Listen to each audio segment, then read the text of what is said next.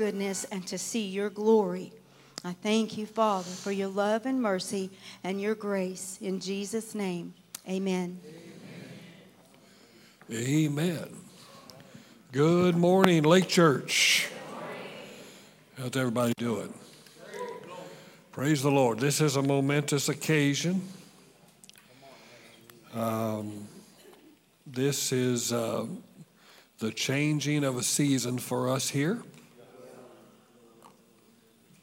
In April 8th of 2007, when we opened the doors at the Trained Kids building, we were overwhelmed by a capacity crowd initially the first day. And of course, that second time it wasn't as big. But we continued to keep pressing forward, and God began to expand us. And by September of that same year, we had to go to a second service. And we've done either 2 or 3 services for 15 years. That's a long time. And so now we're entering into another place that the Lord wants to take us to. And it's not in regards to how many people are here or how many people are not here. It has absolutely nothing to do with it at all. I began to pray about the new year because the new year for me and for the church always starts in the fall. The fall. It's not January 1. Try to get something done January 1 in the church. People are trying to quit drinking and smoking and carousing and stuff like that. And you know who you are. So to do something corporately, is not really going to be something that's going to be done very well.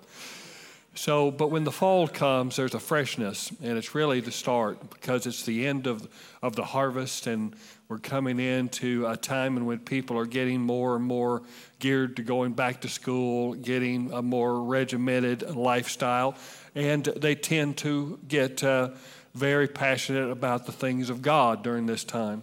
And so when I began to pray July and August, or June, July, and August, the Lord began to share with me what He wanted to do. And I would have loved to have heard, let's build another building and people are going to come in from the north, the south, the east, and the west, which I still believe that. Amen. But He said, go to one service. And He said, one accord, one place, Holy Spirit. That's the 3 words He gave me. And I began to sense and began to know something in my heart that God wanted to do something that melded us together corporately as a body, unified us, and gave us and exhibited Himself in a great and powerful way in our midst. Amen? And, when you have a 2-service format, it is wonderful for growing. You can grow the church with a 2-service or multi-service format. However, you tend to, at times, if you don't really keep an eye on it, you can tend to create 2 different congregations.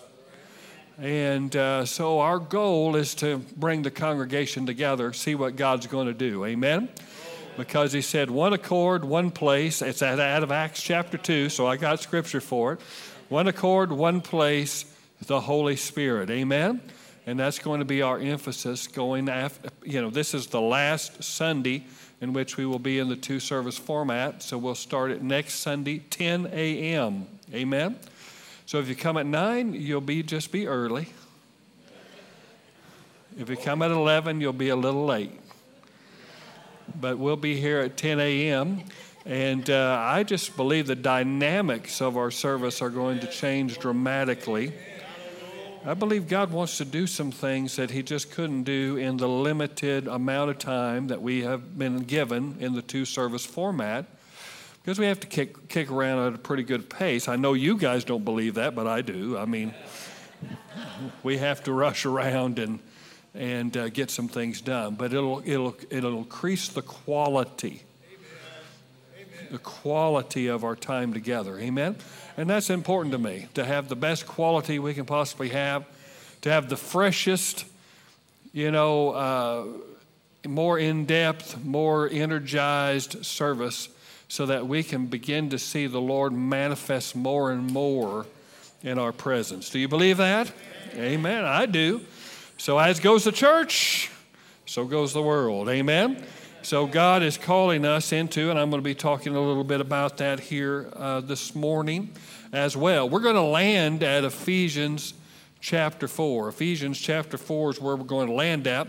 But before we do, I'm going to just go back over, since we had a break last week, and how many appreciated our brother past weekend. Amen. Hallelujah. Marty Blackwelder, what a great blessing. Amen. And he was right on the money that this is a time of celebration. Amen. This is a time of looking back at what God has done in our house and many lives that he's transformed and changed. We can never get tired of hearing those stories of people that have been transformed by the Word of God. Amen. Hallelujah. Praise the Lord. Okay, I'm going to look at Ephesians chapter 1, verses 22 and 23. You don't have to turn there if you want to. I got them on the screen. And he's talking about Jesus, and God put all things under his feet and gave him as head over all things to the church. So Jesus is the head of what? The church. Who's the church? We are. Is the church a building? Is the church necessarily an organization or a company or an LLC or an incorporation? No, the church is a living organism. It is God's expression in the earth. Jesus expresses himself through the church, and it says, which is his body, the fullness of him who fills all in all. Now notice what it says. The fullness of him who fills all in all. The church, the body of Christ, is the fullness of him, and he fills all in all. So that means this, that if God's going to do anything in the earth, he's going to do it through his church. Amen? And we've been really reluctant to walk in that.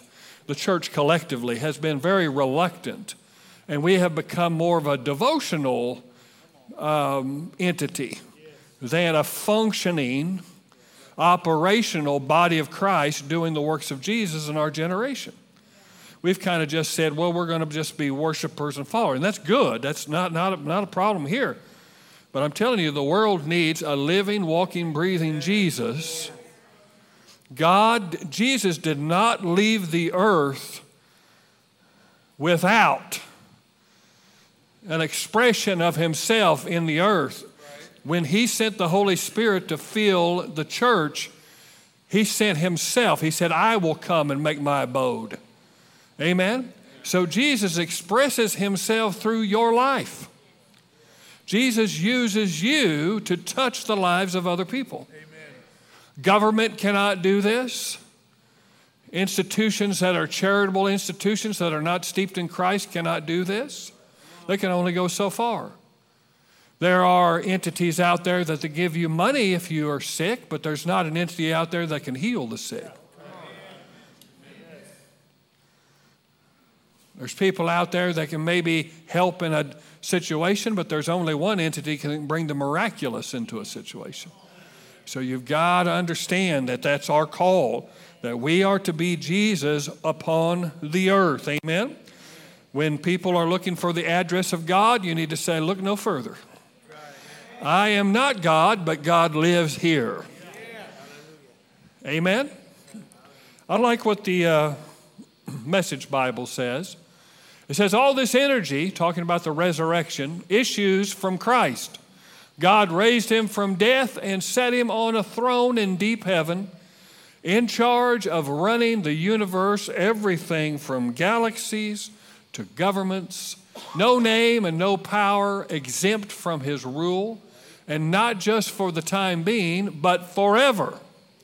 He is in charge of it all, has the final word on everything. At the center of all this, Christ rules the church. The church, you see, is not peripheral to the world. The world is peripheral to the church. The church is Christ's body in which he speaks and acts, by which he fills everything with his presence. Amen? So it clearly says here in this Message paraphrase that the church is not peripheral to the world. We have long, now listen, don't get mad at me for saying this, but we've often said this: the reason why the problem with the church is that there's a bad, bad world out there, and there is. There is a bad, bad world out there. But majority of our problems, people, is that it's a bad, bad church. I'm just telling you the truth. It's just a bad, bad church. We're not exemplifying Christ.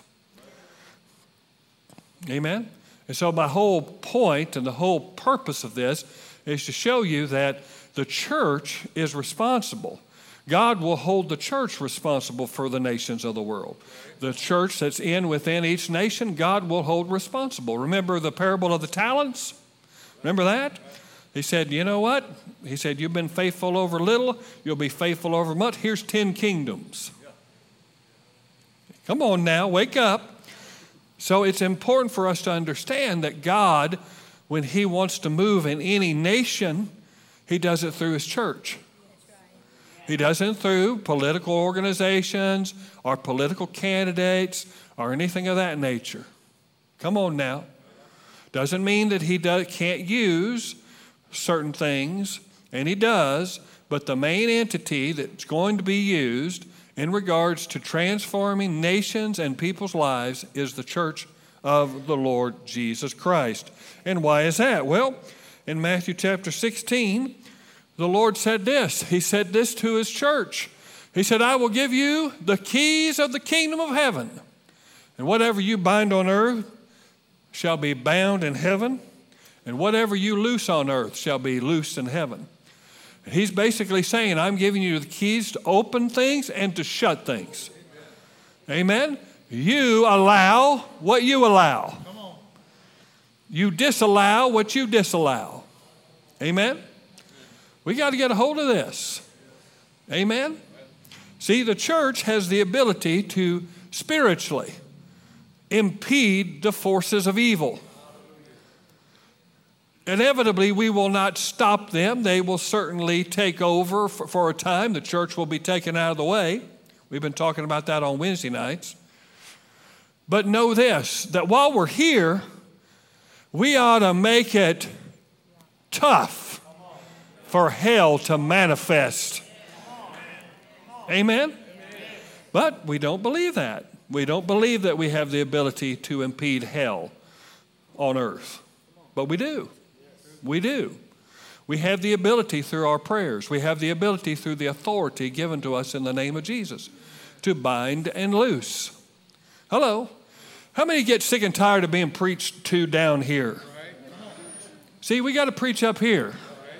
We preach up here. We may just get right here, but we're a whole lot higher than we were down there. So we need to preach the standard of the Word of God, not just what we can necessarily believe for. Amen? Notice this, Psalm 115, verse number 16. The heavens are the Lord's heavens, but the earth he has given to the children of men, or the children of man. Notice that. Notice that if there's problems in the world, it's not God's fault. God didn't take your daddy. God didn't kill babies.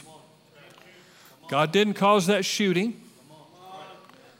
God didn't cause that war. Men did. Hello. And so basically what the gospel does is it comes into the hearts of men, it transforms the hearts of men, and the hearts of men change more into the flow and ebb and flow of God. And that's what he does. He influences us from the inside to where we can bring heaven upon the earth. Amen? And that's the whole goal. Now the enemy's bringing hell upon the earth. Why? Because of the sin nature that's on the inside of man. The fact that he is in allegiance with the devil. Well, that means that he's going to do the devil's works. Remember, Jesus said this, you're of your father the devil, and the works of your father you'll do. Well, thank God, if you're born again, you're no longer a child of the devil. You're a child of the living God. Amen? Here's another scripture, and then we'll get on to our lesson here. It says in 1 Peter chapter 4. It says, for it is time for judgment to begin at the household of God. Why does it begin at the household of God? Because everything begins at the household of God. Everything starts there. Did you know this? Here's a great revelation that you need to understand. Is that the devil always is reactive. He is never proactive. He only moves because God moves. So if the devil is messing in your life this morning, it's because God has proactively moved and the devil's trying to counter that move. Amen. Amen. Because all of his actions are reactionary. They're reactive. Amen? Because God is proactively moving and ordained things for your life. Angels are on assignment for you right now. God's word is released in your life right now. That confession you made this morning is now at work and creating. God is creating and using that as the resources to create the breakthrough that you need in your life. And the enemy sees it. He sees it. He knows it's going on. He knows more about it than you do. So he comes in reactionary and begins to mess with your life to get you to let go of your confidence. Amen? Judgment begins at the household of God. And if it begins with us, what will be the outcome for those who do not obey the gospel of God? And if the righteous is scarcely saved, what will become of the ungodly and the sinners? Notice that. Therefore, let those who suffer according to God's will entrust their souls to a faithful Creator while doing good. Amen? And that shows us that the church is the entity that God works through. That God will hold accountable the church. And that we will all one day stand before the Lord Jesus Christ about the decisions and deeds that we did in the body. Amen? And so what we've been talking about is out of Ephesians chapter 4. And we started off with this right here. He says, I, verse 1, therefore a prisoner for the Lord, urge you to walk in a manner worthy of the calling to which you have been called, with all humility and gentleness, with patience, bearing with one another in love, eager to maintain the unity of the Spirit in the bond of peace. Praise the Lord. So let's go back there. Notice this. The first thing we talked about is if we're going to raise the standard, if we're going to do what God has called us to do, and as goes the church, so goes the world. I shared with you this, and there's hard things to take here. The reason why we have so much strife and turmoil in the world is because, unfortunately, there's strife and turmoil in the church. The reason why there's rebellion in the world, I'm not saying that, listen, we have an effect upon that. You know, we're not the instigator of all of it because the devil is and the fallen people are. Amen? But when the church doesn't operate right, the world goes out of restraint. There's no restraint. Where there is no vision, what? The people perish. The people lose restraint, the Bible says. And so what happens is the world needs the church to be the church. The world doesn't need the church to put on a leather jacket, get tattoos, put a big cig in their mouth, and act like them. Come on now. Doesn't need that at all. And in fact, most people who are against the church, who talk negatively about the church, will tell you this. They need the church to be the church. And it bothers them when the church compromises. It really does. How many have ever been bothered when your parents compromised? You fighting them on something, you know, and you just think you're right, and then all of a sudden they just acquiesce. They back down. There's just something in you that goes, this ain't right. Well, you know what? The people who are lost, they are looking for the church to be the church. If the church says we believe this and we believe that, then they want to know that that's the way it's going to be. That's the way it's going to be, rain or shine. in any generation, at any day, 365, 24/7. That's the way the church should be. Because the world looks to the church. Some of them don't. Some of them wouldn't admit that, but they look to the church. How many of you have been out on your wildest, freaky time? I mean, you was out on the fringes, man, but you knew Grandma was praying. You knew Dad was there. You knew that the light on, that you could go. Come on, how many know what I'm talking about? You knew that there was a lighthouse out there.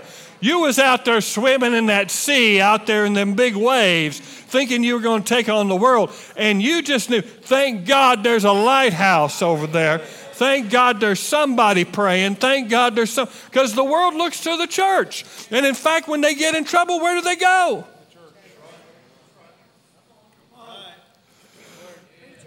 Well, I don't want nothing to do with the church. Something happens. I'm coming to church with you Sunday. Well, you know, Mom always said if I'd get to church, it'd just straighten everything out. Well, that may or may not be true, but it's a good start. Amen? Hallelujah. But if we're not raising the standard, and look at these things, because here's the problem. The church is so enamored with giftings that we have forsaken the character. And so people are following this miracle, this prophecy, this stuff, and then they're not really following people that have good track record character-wise. See, the number one thing you should be looking for is not who prophesies better, who lays hands on the sick and they get healed better. You should be looking for Christ's character. I would rather follow someone that I can say, you know what? Just like the Apostle Paul said, follow me as I follow Christ. He didn't say follow me. He said only follow me when I'm following Christ. Amen? And so you've got to learn that it's fruit that we're looking for, not gifts. Amen. Jesus said you'll know them by their gifts. Is that what he said? No, he said you'll know them by their fruit.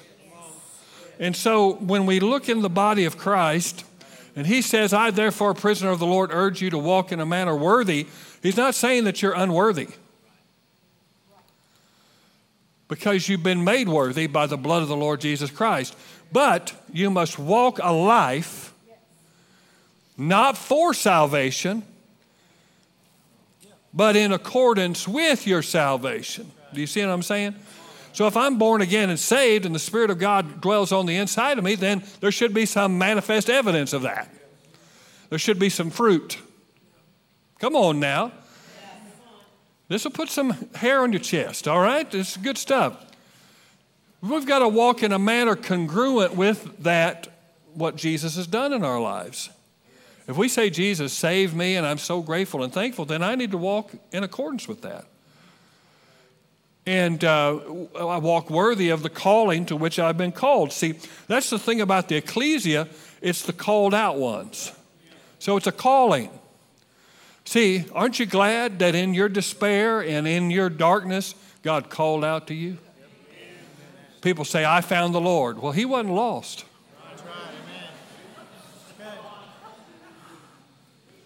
He called out to you in your darkness. He called out to you. It's a calling. He drew you in. And so we walk worthy. Now notice this. How do we walk worthy? Well, we walk with humility and gentleness, patience, bearing with one another in love. But let's just be honest. Is this the characteristics of the church today? Are these the primary characteristics that you see in the global church? I know there's factions of the church that operate in this, but I don't see that on Facebook. I don't see that on Twitter. I don't see that on LinkedIn. Who uses LinkedIn anyway? My goodness gracious. But anyway, So first thing that Paul addresses, because Ephesians 4 is basically the setup of the church. Yes. The first 16 verses show you how the church should look. You know, if you were going into auto mechanics, they begin to teach you what the different engines look like and the different protocols that go with maintaining those engines and how they work and things of that nature. And Ephesians 4 is how the church works. It's looking under the hood. And the first thing that he says is that we need to operate in humility, gentleness, patience, bearing with one another in love. Listen, if the church is not the place where we're bearing one another with love, then where is it going to happen? That's exactly right. Where's it going to happen at? People aren't getting even that in their own homes. That's right. Yeah. So the church needs to be a place where we bear one another with love. Yes. Praise the Lord. And eager to maintain the unity of the Spirit. Notice it does not say the unity of doctrine.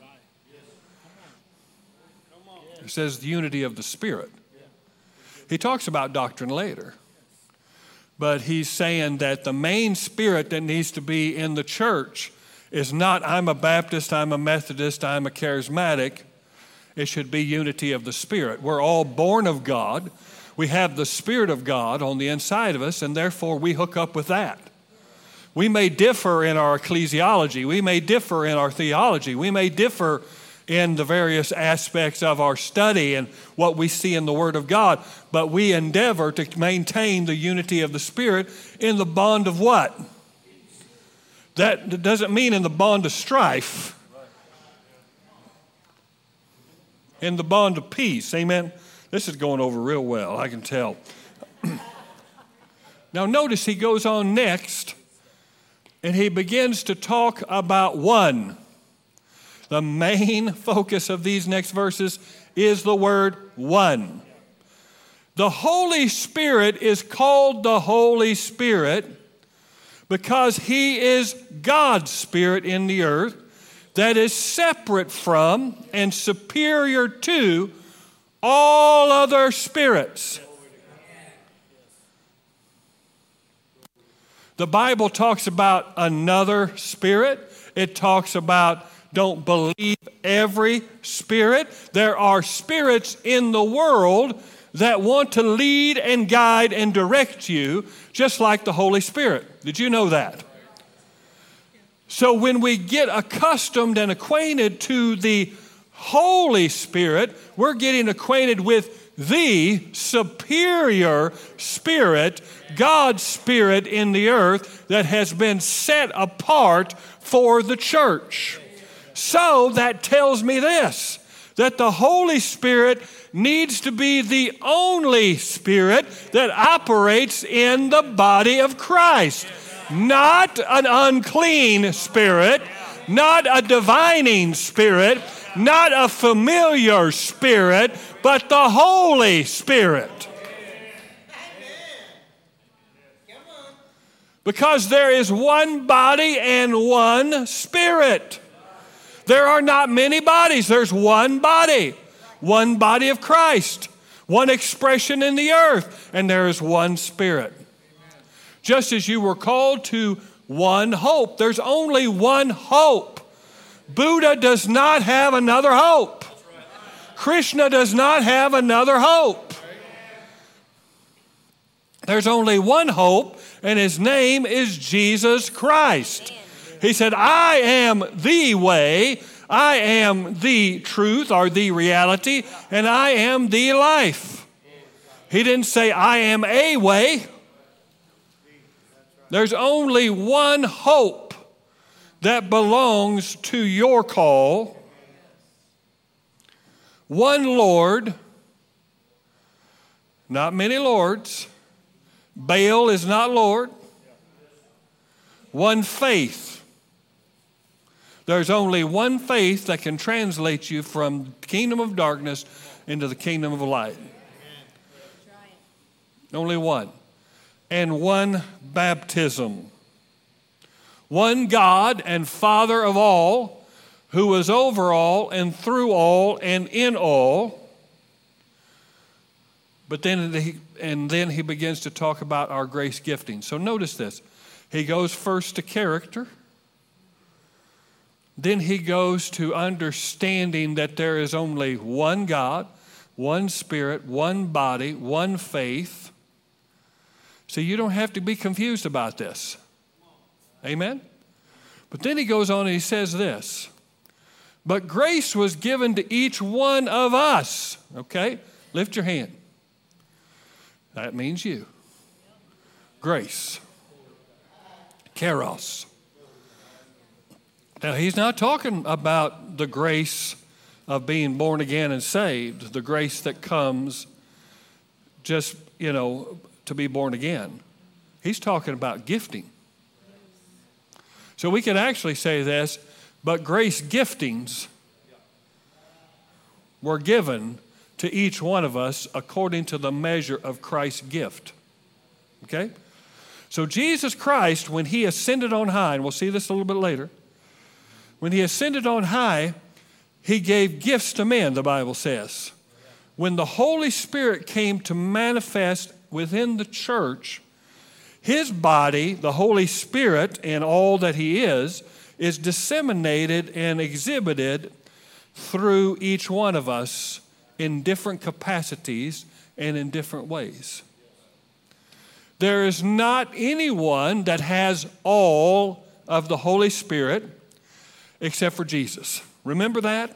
Now, what do I mean by that? All the expressions of the Holy Spirit. You have received the fullness of the Spirit. You have the same, each one of us have the same Holy Spirit, but he chooses to manifest himself differently in our lives to where we need one another because we're members of what? A body. Okay? So that means I need Joel, and Joel needs me. I need Ronnie, and Ronnie needs me. I need Patrick, and Patrick needs me. That's the reason why the enemy does not want the church meeting corporately. He does not want you. He wants you to stay online, wants you to stay away, busy your life, getting all kinds of stuff, because he knows that if the church gets together, that the anointing that's on my life gets to the anointing on Kevin's life and the anointing on Paisley's life, and we begin to form the body of Christ. Kevin was telling me something about what Andrew Womack did one time. I guess it was a guy that was at Andrew Womack, and he had taken, gun culture, I'm not a gun guy, okay? So don't worry about it. I'm not bringing a gun in the place. But anyway, he brought in, what was it, an AK-47 or something like that? AK-47. And he took it apart. He was a military guy. He took it all apart. And he took it all, and it had all the pieces, springs and everything that went with it. And he said, and he picked up a spring and he said, "Are you afraid of that?" And they said, "Absolutely not." And he picked up another piece of the gun. He said, "Are you afraid of that?" Well, no. I mean, he might have picked up the barrel. You might get hit with it. But it's still not dangerous.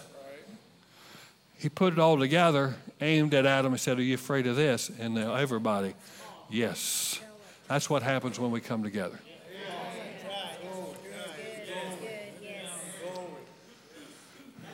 Well, I can have church at home. Well, that spring won't get you very far. The devil knows how to take care of springs. He knows how to take care of, come on now, but when we get together. And that's the reason why one of the hardest things that you get attacked on is coming to church. Hello, you know what I'm talking about. You just went through it. Hello, you just went through it. I mean, trying to get the kids together, trying to get, I had 4 boys. I know exactly what that was, but we were in church. We were in church Sunday night, Wednesday night. Hello, why? Because we're more powerful together.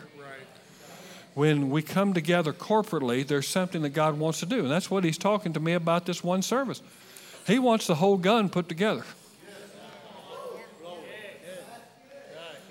He wants to fire off some things in our community towards the enemy and break bondages off of people's lives.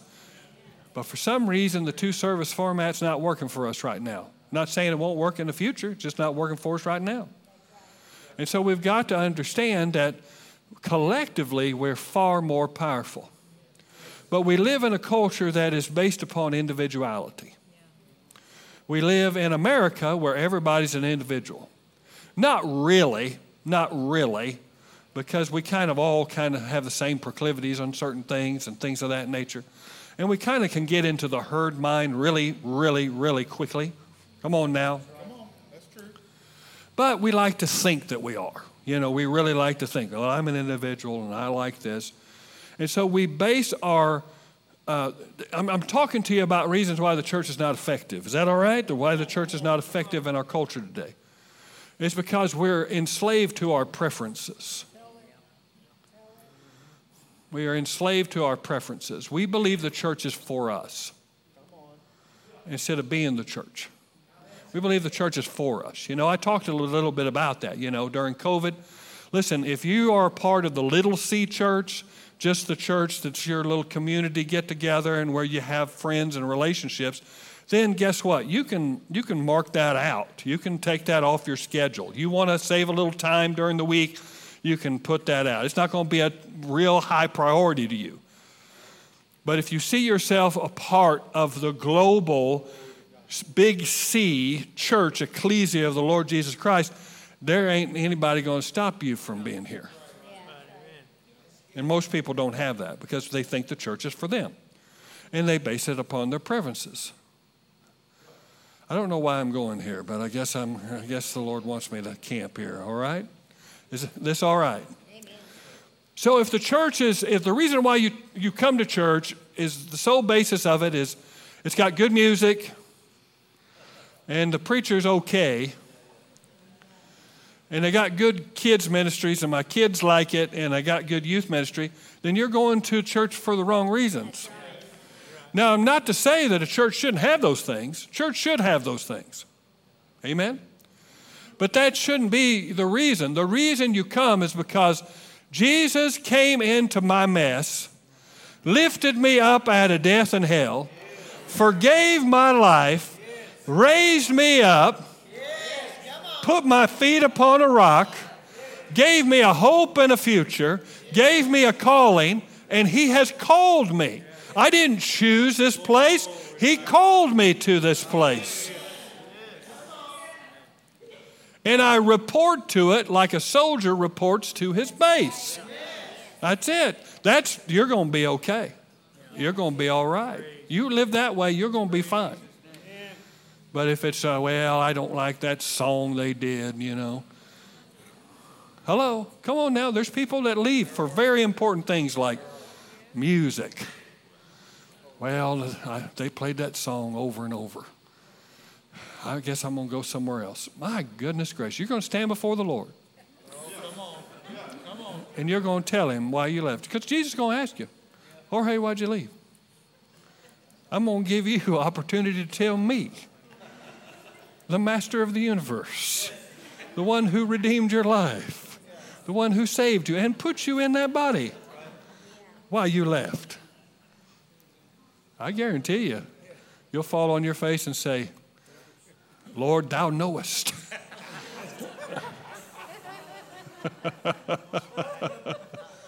Hello. Well, I don't like so-and-so doing the announcements. People do that. People leave because of that stupid stuff. And we're wondering why we're not winning the world.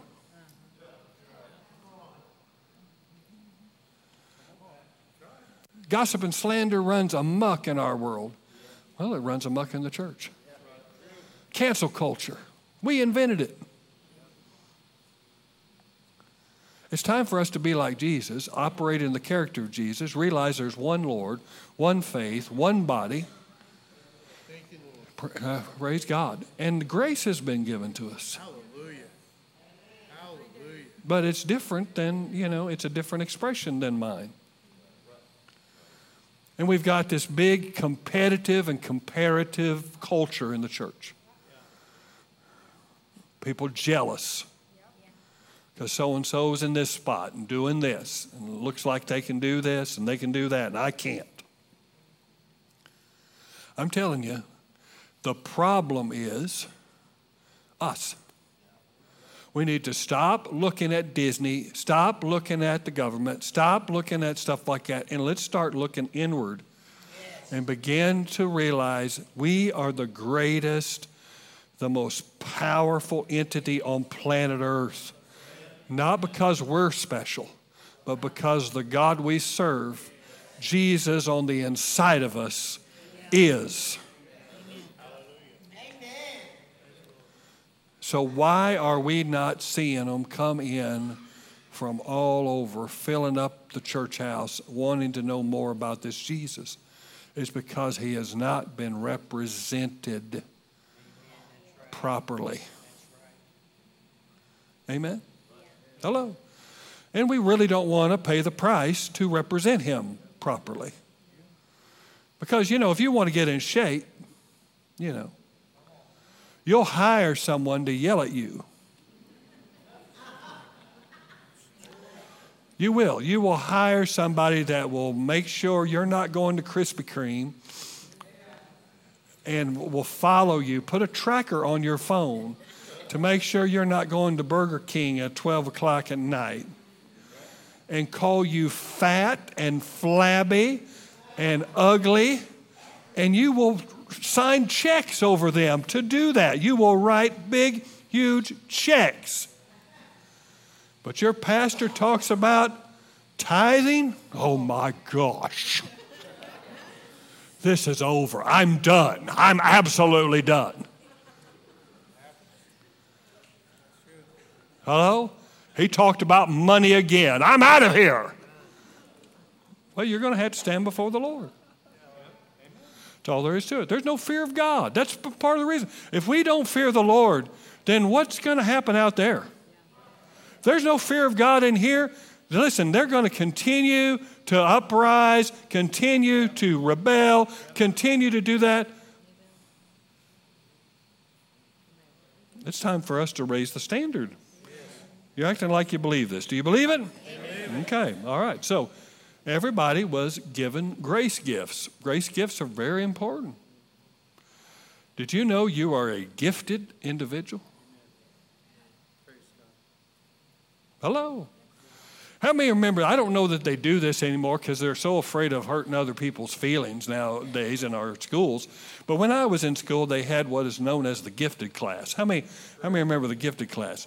That wasn't the short bus people. That was the long bus people. I was on the short bus. Hello. Gifted class. These were people that were being prepared for college, like 4 years before they would even go to college. I think Joel was in that group. I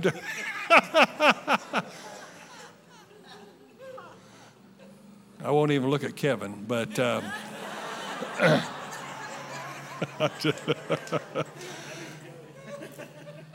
they had the gifted class. In the gifted class, they got to go on trips you didn't get to go on.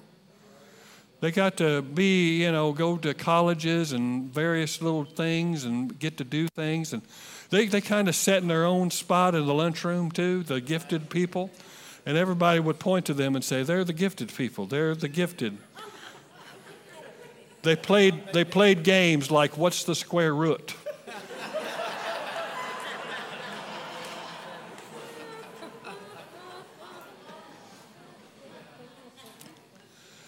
And, you really didn't want, you kind of just acted like that wasn't cool, but really inside, you wanted to be a gifted guy.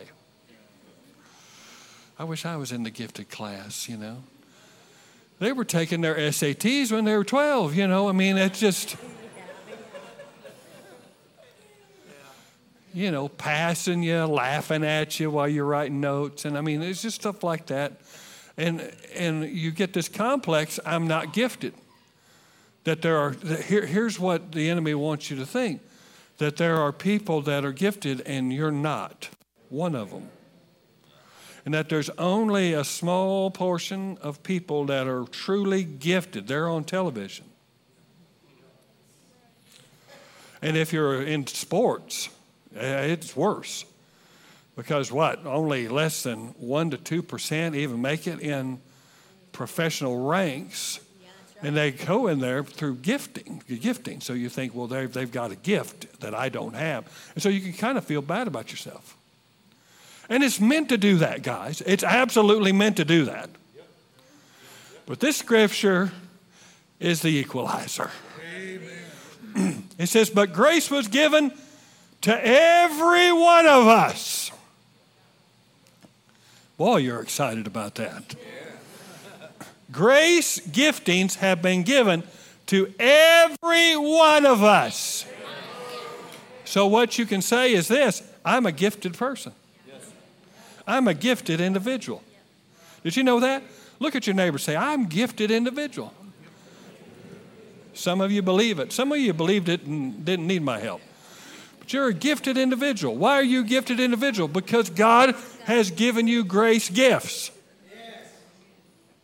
You're not only just a gifted individual, in Christ you're a multi-gifted individual. See, the whole thing about gift is you don't earn it. You don't merit it, and you don't work for it. So people are just good looking. They didn't merit that. I'm working hard at being attractive. Doesn't work that way.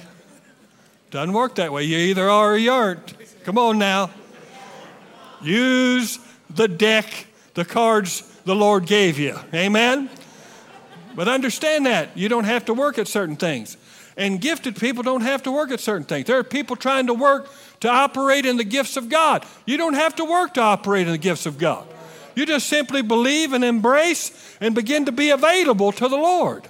You're a gifted individual. That means it's not in your pocket. It comes as the Spirit wills. But oh, praise God when it does. I'm gifted. I'm a gifted person. You're a gifted person.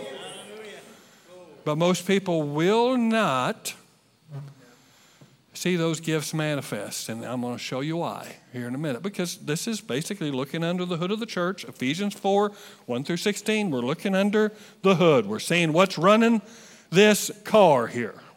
Okay? All right? So he goes on and he says, therefore it says, when he ascended on high, talking of Jesus, he led captivity captive, and he gave gifts to men. Okay, so he's going to talk about those gifts right now. Now, he says, let's go back up to that verse. But grace was given to how many?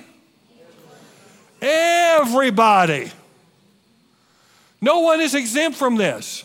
If you have received Jesus, you've got a grace gift.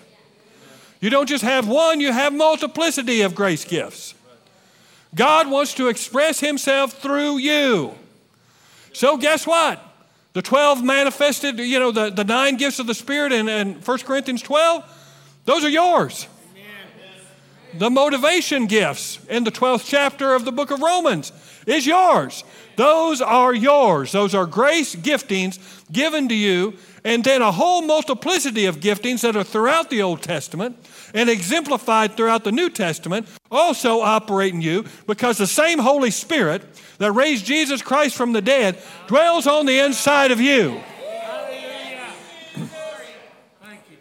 You've got to understand that these gifts begin to operate where there is a need, where there is something that demands it.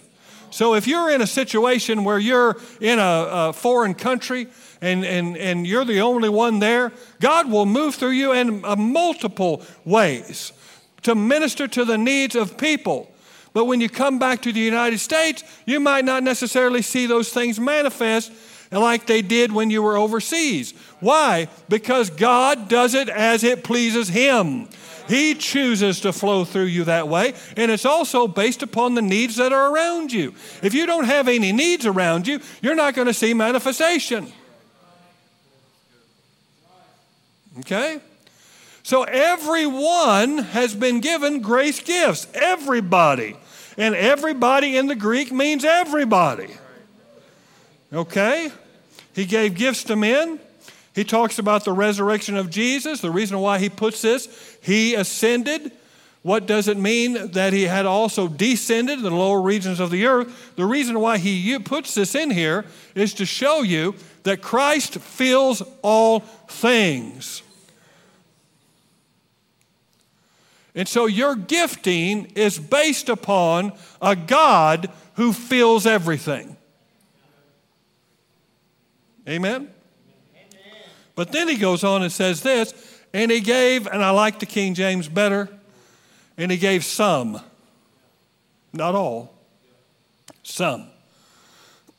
Apostles, prophets, evangelists, shepherds, which is pastors, and teachers. Now notice this. He gives everyone grace gifts, but he causes some to be in these 5 offices. Now don't for 1 minute think that these offices are superior to you. Amen. That is not what this is about. This is not what this is about. A 5-fold ministry gift is not superior to any child of God. A 5-fold ministry gift has greater responsibility, because the responsibility of a ministry gift is to equip you to begin to notice your grace gifting and begin to use your grace gifting. See, that's the whole reason for it. This is God's coaching staff. This is God's coaching staff. Okay? So basically, some of the greatest coaches were never the greatest players. They were never just super great players. And that's the reason why you don't see Michael Jordan ever coach. Michael Jordan was a great player. He is a horrible coach. He's a horrible front office guy. I mean, he's just absolutely horrible. That's the same way with Isaiah Thomas and all of them. They were great winners on the court. But it's a totally different mindset to be a coach. It's a totally different mindset. Okay? Let me tell you something, how you really know if you're in the 5-fold. Okay? I'm going to give you a thing if you really know that you're in the 5-fold. Okay? Majority of ideas that we have about 5-fold ministers is it's about them. Man, they're up in the pulpit, they're preaching, they're teaching, they're writing books, and they're doing this, and it looks like it's just they're solo artists, They're out front and they're visible, and man, I want that. But to really be 5-fold means that you must have at your heart the desire to see others achieve greater things than you. If you don't have that, you're not in 5-fold. If you don't have that at all, you're not at 5-fold. Why? Because he goes on and tells us. He said he gave the apostles, the prophets, the evangelists, the shepherds, and the teachers to equip the saints for the work of the ministry. Now, some people will put periods in there. To equip the saints, period, for the work of the ministry, period. That is not what it says. I'm not here to do all the ministry. Some people say, well, my preacher, he does it all. He paints and mows the grass and does all that stuff, and I just really look up to him. Well, he ain't doing his job then. Hello, you'd be a little upset if your coach that's supposed to teach you how to hit a fastball is out there liming the field. Come on now. Everybody looks at, well, why not? See, it takes everything for us to, see, you don't understand you're in a war. You don't understand that. You think that the only war you have is wrestling with your kids in the morning and get them to school and trying to have a good day. Hello. But you're in a spiritual war. Did you know that? And you need God's coaching staff. And you need God's coaching staff to do what God's coaching staff does. Hello. Which is to teach you to see the invisible, which is to teach you to discipline and train your life to where you can operate as an overcomer in this life. That's the whole purpose, to equip and to train you to fulfill your ministry. See, I'm not here for you to fulfill my ministry. I don't need you propping me up. I need to get underneath you and prop you up. See, that's the whole point. See, God's coaching staff, people want this. They want the pulpit. They want visibility, but they don't want to get to work in anybody's life. They rarely have anybody over. They don't invest in anybody's life whatsoever, and they wonder why they're not in the ministry. Well, God can't use you. You're interested in you. You're waiting for somebody to say, the Lord spoke to me, and point at you and say, you're a preacher, you're a pastor, you're a missionary. Come up here and take this over. Hello. It's like when I was at rock concerts, it was always a fantasy. Can anybody play the drums?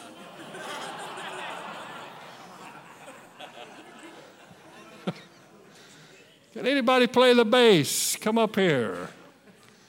And you'd get up there and you'd be famous, And that's what people want. That's what people want. And see, that's the reason why the church don't work, is that we're taking these, notice these gifts here, and I'm going to say something. We're making these gifts celebrities.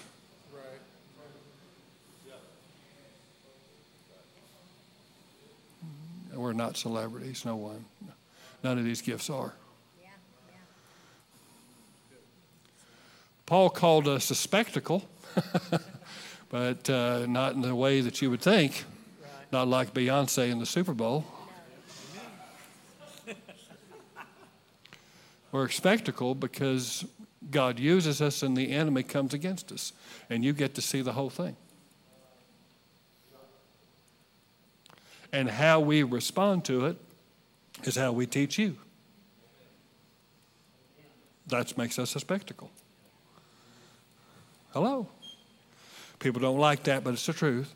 See, there's no celebrity in there. Those are all servants. Every one of them are there to serve. Every single one of them. They're not there to be served. They're there to serve. And they're there for a reason. And here's the bad part. Here's where the rub is, guys. And I've run out of time, but I'm going to throw this on you. This is the only way God works. This is the only process he works in. You can try to avoid that. And there's people that do. They hop from churches to church, trying to find this gift, and, just lay hands on me and just give me what you got. No, that's not the way it works. Not the way it works at all. Hello. Well, I want a healing anointing like you have, Pastor. Well, let's go back to about, 7 days in a hospital room fighting for your life. Let's go there. Well, I just want that anointing that's on your marriage. Well, let's go through those difficult seasons that we went through, and you just come on over and come on now. Hello. It's just like old Daniel's son. Karate Kid. Teach me karate. He says, paint the fence. Scrub the floor. Wax the car. Wax on, wax off. And we sit there and we think we can get the wax on, wax off by someone waxing on and wax off our forehead. Lord, I'm going to give him everything I've got, transfer. It ain't the way it works. No. Amen. When you submit to a ministry gift, you submit to a process. And that process begins to develop your gifting. And they will actually put you in positions that you don't necessarily feel the gifting for. Well, that's not my gift. Well, that's a sign that you ain't in the right place. You ain't got the right heart attitude. See, God will put you in things that you are not supposed to be, that you think that you are inevitably not going to do. And He'll do it to rub those rough edges off of your life. Because you know what? He can't use you the way you are. This is getting real good at the end.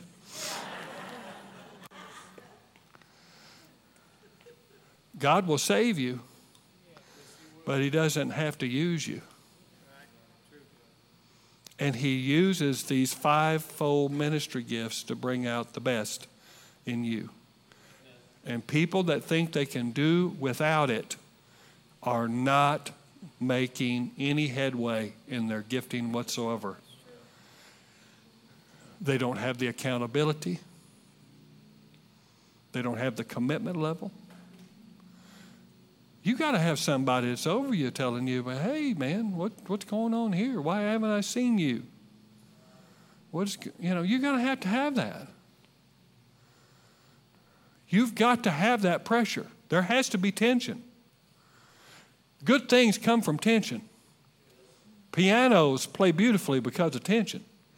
Guitars, they wail and howl because of tension. And gifts come forth because of tension. Not just giving everything. Here, take this. I'm just going to give this away. That isn't how it works. I thought I was the best thing since sliced bread. I really did. And when I went to go visit my pastor, he was not my pastor at the time, but when I heard him on the radio and I said, Lord, I'm going to go meet David Emai. And so I went and drove to see him and went up into his office. And he sat there. He had that nice beard. And he had a hair helmet. It was just kind of just shellacked. And I thought I was walking into Moses' office.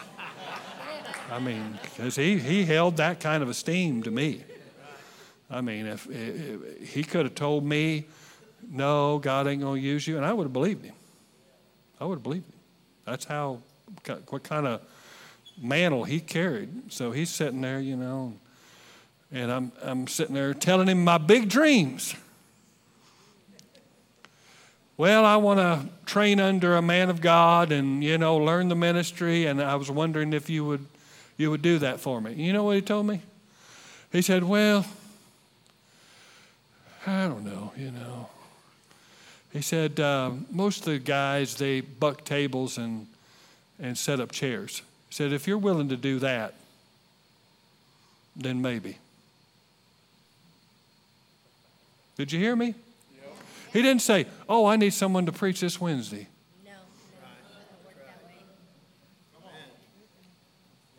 way. He said, if you'll, just come and just buck chairs and, help us with stuff. I said, we really need help with the lawn mowing on Saturday. I didn't go there for no lawn mowing. Hello, that's the attitude that you deal with right there. That dragon on the inside. I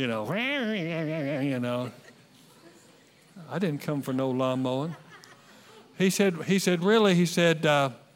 I don't really mentor, one-on-one. He said, I'll mentor you mainly from the pulpit. So you come, you set your tail down, and you listen to me teach. And that's what he told me. Hello? And there's people that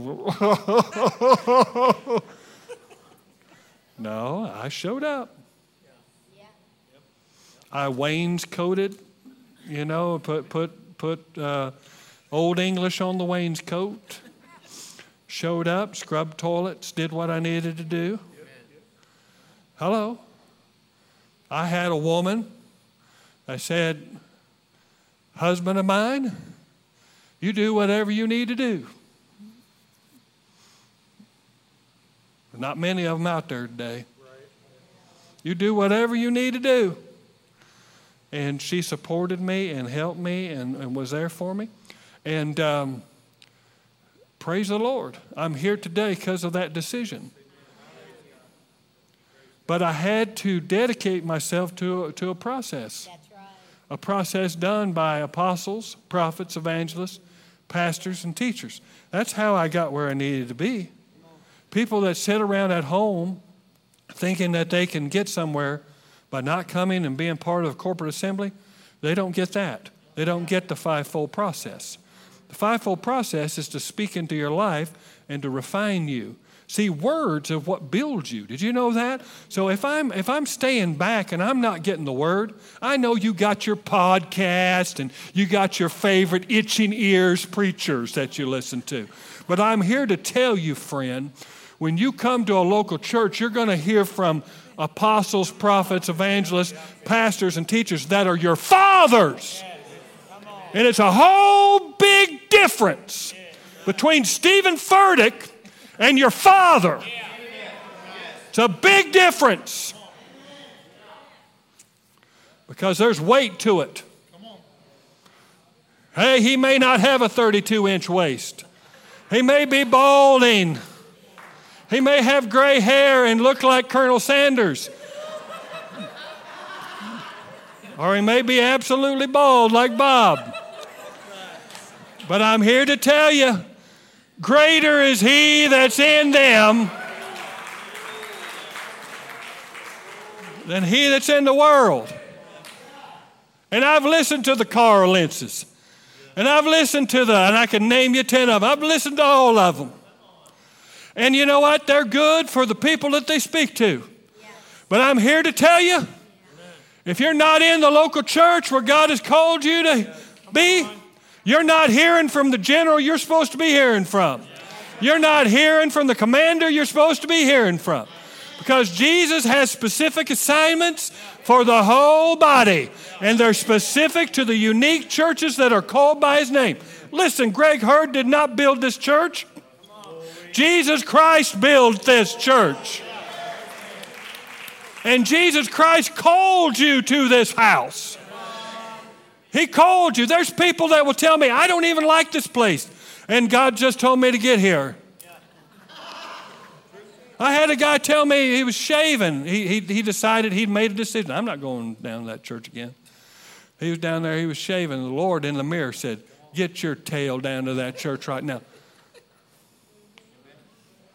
I don't care if you like me or not. I don't care if you like anybody that's on staff here. There's a lot of people don't like them. Yeah. They tell me about it in emails. That don't matter. You know what? When you were in the Army or you were in the armed forces, you didn't necessarily like the people that were above you, but you snapped into position. Oh, come on now. Because you're the great commander, the chief shepherd. That's who we're accountable to. Oh, I'm telling you, I'm getting into some, I'm getting in that Kool-Aid like this. There's a lack of submission and authority in the church. And I could go on, and I won't, because I want you to have a good day. But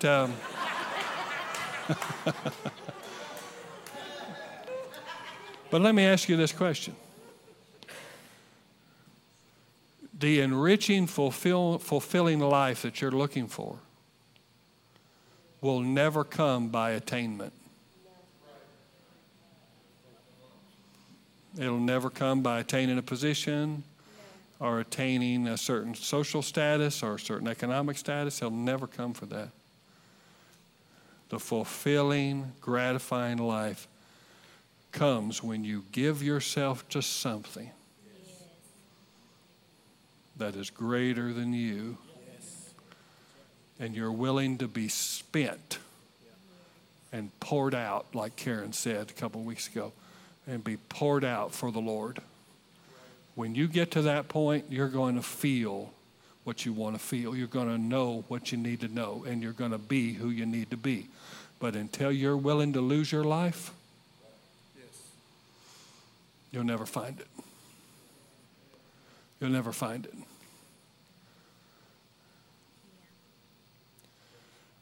That's the process. That's the engine. You're never going to make. Your gifts are never going to come to fruition without those 5 offices. They're just not. Amen? That's a somber note to end on, but we'll do it anyway. It's time to evaluate. God has great things in store for you. God has good things. But it isn't just going to come automatically. And you've got an enemy that wants to get you off course. Are you willing to pay the price? We'll have people up here to pray with you if you need to be born again, if you need to rededicate your life to the Lord, if you need the baptism of the Holy Spirit, you need healing, or you need deliverance in your life, they'll be up here. Amen? This is the last 9 o'clock service for a while. I'm signing off. 15 years. Hello. Next time we get together, the atmosphere is going to be even more supercharged than it is right now. And we're going to taste and see that the Lord is good. Amen? Hallelujah. Praise God. Amen. You're dismissed in Jesus' name.